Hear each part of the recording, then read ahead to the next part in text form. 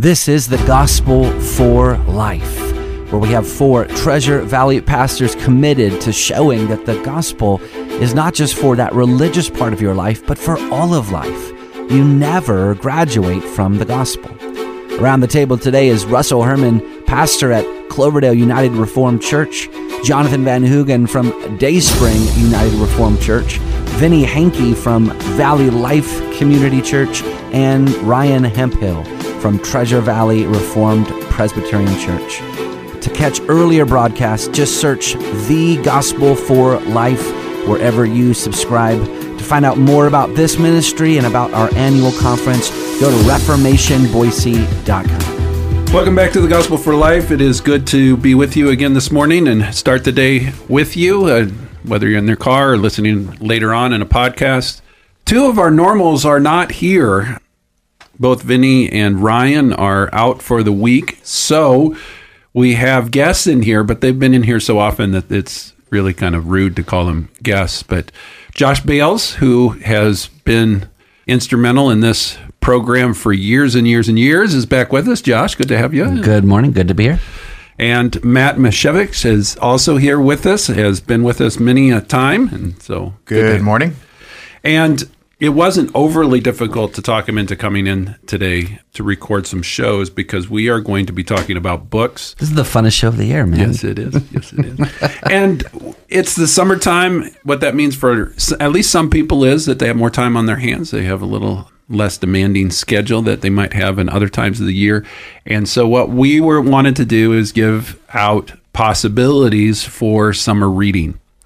And so what we're going to do is each day is going to be kind of a broad category. Naturally, books can bleed over into other categories, so it's not going to be hard and fast rules about what books we're going to talk about on what days, as far as some are going to trickle from category to category. But the design is we want to talk about books that we have read and would recommend, and books that are on our to-read list and why we are so looking forward to hopefully getting to those books on that list. So the first category is theology proper, systematic theologies, confessions, theology books. So these are the heavy hitters. So guys, what's on your list? Well, what I started on my list, it was actually a gift from one of the congregants of my church, and it's called Creeds, Confessions, and Catechisms, a Reader's Edition. Is that the red one? Yes, the red one. My son just bought that one. It's beautiful. I mean, the binding and the gold leaf on the front, it's a gorgeous book. And available at the conference.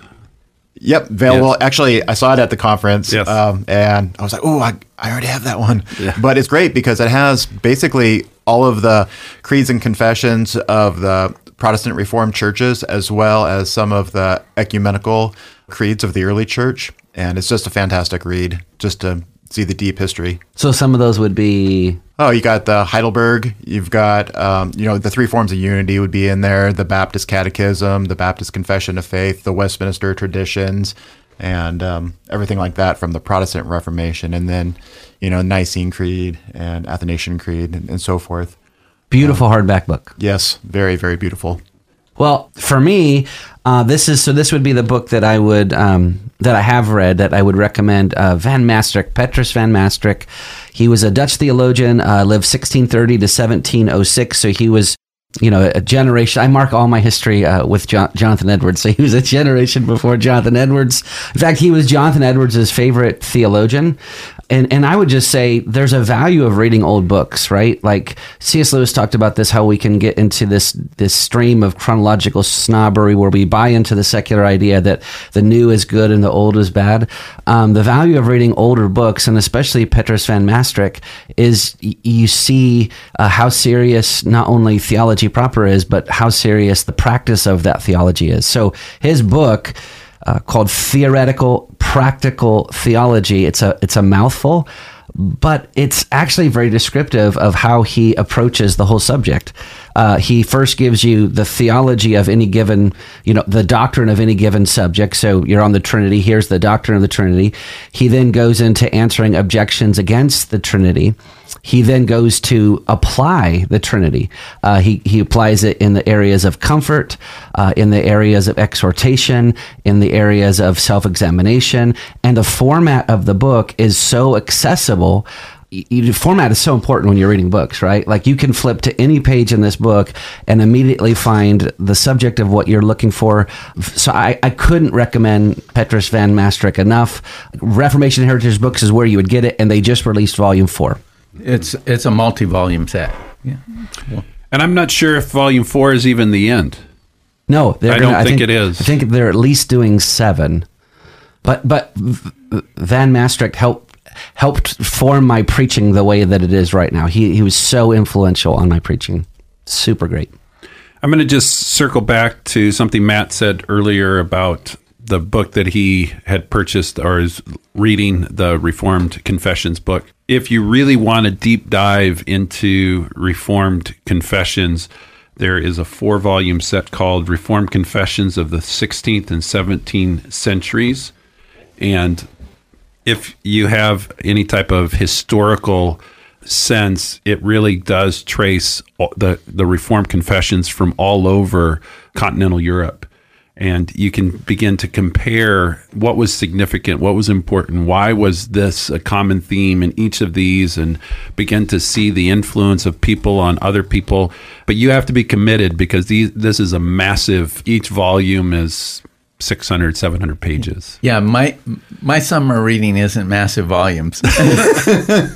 And so when I was thinking about summer reading and recommendations for summer reading, I was thinking of things that one volume that somebody could carry with them on vacation, take away with them. I love R.C. Sproul's book, Everyone's a Theologian. It covers every area of doctrine.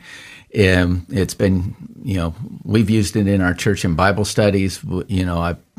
At one point, I purchased a copy for everybody, but it was just a very good, well-written book. The same, and I'm not sure if it's still in print, but Foundations of the Christian Faith by James Montgomery Boyce. I mean, the very title of it, it says a comprehensive and readable theology.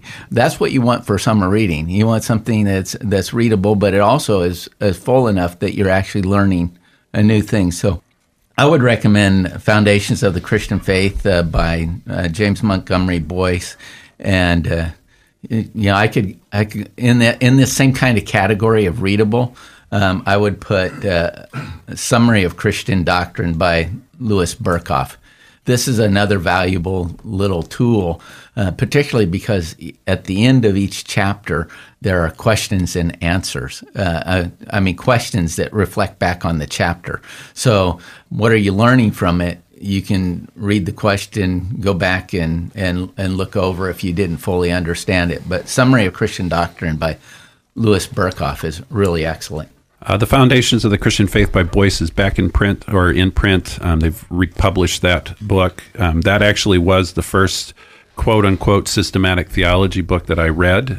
So it was early on when I came into the Reformed faith, and that was actually one of the first books that I owned from a Reformed perspective, and one of the first books I read. So it's a wonderful book, and it's easy to look up information, so if you want to, on particular doctrines, but it's a readable theology. So you read it and it just flows. It's a natural kind of read. One on my to read list is related to what Jonathan was just talking about. He talked about Everyone's a Theologian. But I really would like to go through R.C. Sproul's Truths We Confess. I don't know if any of you guys have. Yeah. I've read only spots of it. I haven't read it cover to cover. So I could go to that. That's a study of the Westminster Confession of Faith, probably derived from his classroom lectures when he was teaching. I was able to audit R.C. Sproul teaching the the Westminster Confession of Faith in a class, and I had notes, and when I was looking back over the things that I was reading, I was realizing that it was reflective of some of those classes that we were in. Excellent book. So on my to-read list is Gerhardus Voss's Biblical Theology, Old and New Testaments. So Gerhardus Voss lived 1862 to 1949. He was in the last generation of good Christians at Princeton before Princeton lost its Christian identity. Biblical theology is a discipline that I'm just now getting into. I've read a lot of systematics, but biblical theology is so rich because essentially what it does is it grabs a hold of a theme and it traces that theme or that thread, that particular redemptive idea or image from Genesis to Revelation. And so what it helps to do is it helps to bring unity to all the diversity in Scripture. So you could do, like, for instance, biblical theology of the tree of life found in Genesis 2. And you can actually see that, this theme of the tree of life is found everywhere in Scripture. It's woven in. Yeah.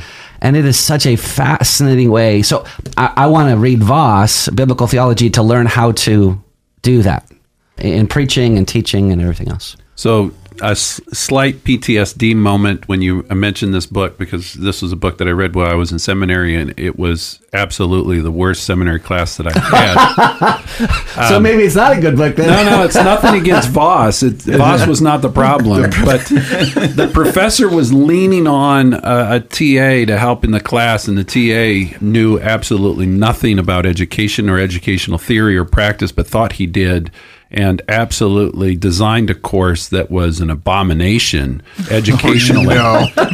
And so I have all of this endorsement. all this trauma from the course because it was so poorly designed. Now, he's no longer at the seminary. Russ, all my PTSD comes from math classes, So all of that to say, I think I ought to go back and reread Voss in a different time, in a different setting, and actually benefit from the book instead of reading it with all of these atrocious assignments that were designed that I'm like, wait, were you doing drugs when you designed this assignment? I'm sorry. One book that I have on my to-read list in this category is Theology for Ministry by P&R Publishing. I actually picked that up at the Reformation Boise conference. And that is an excellent book. Yeah, well, tell me about it because it's on my list for like this week. I shouldn't say it's an excellent book in the fact that I've read it all. I have read probably a half dozen chapters because each chapter stands alone. Yeah, it's a large book too. It is a large book, but I like that fact that you can just pick out a chapter and treat that like a book and say, I read a book. Yes. Because I read a chapter that deals with a topic. That's the one edited by Sinclair Ferguson. Yes, it is. Yes, or written by him. That's good. Every chapter that I've read of those 6 out of the I don't remember how many are in the book, have been beneficial to me personally. So yeah, and I just want to say, for people who haven't been to Reformation Boise, if you like books, this is a must-go place for you. Absolutely, because the books are at cost or below cost, and there is tons and tons of them. One of the books that Jonathan is going to talk about next is also on my list, and it deals also with a speaker that's coming out this year. Well, I'm not just kidding. Just our topic of our conference. Topic. It's the covenant theology in Scripture. It's God to us. It is my summer read by Stephen Myers. He was one of our speakers at Reformation Boise in one of the first years we were meeting. But it goes through the covenant and spells it out for us. So it's my summer read. And it would have been Josh's summer read if I had remembered to bring his book. Well, this is all the time we have for today. We will see you tomorrow.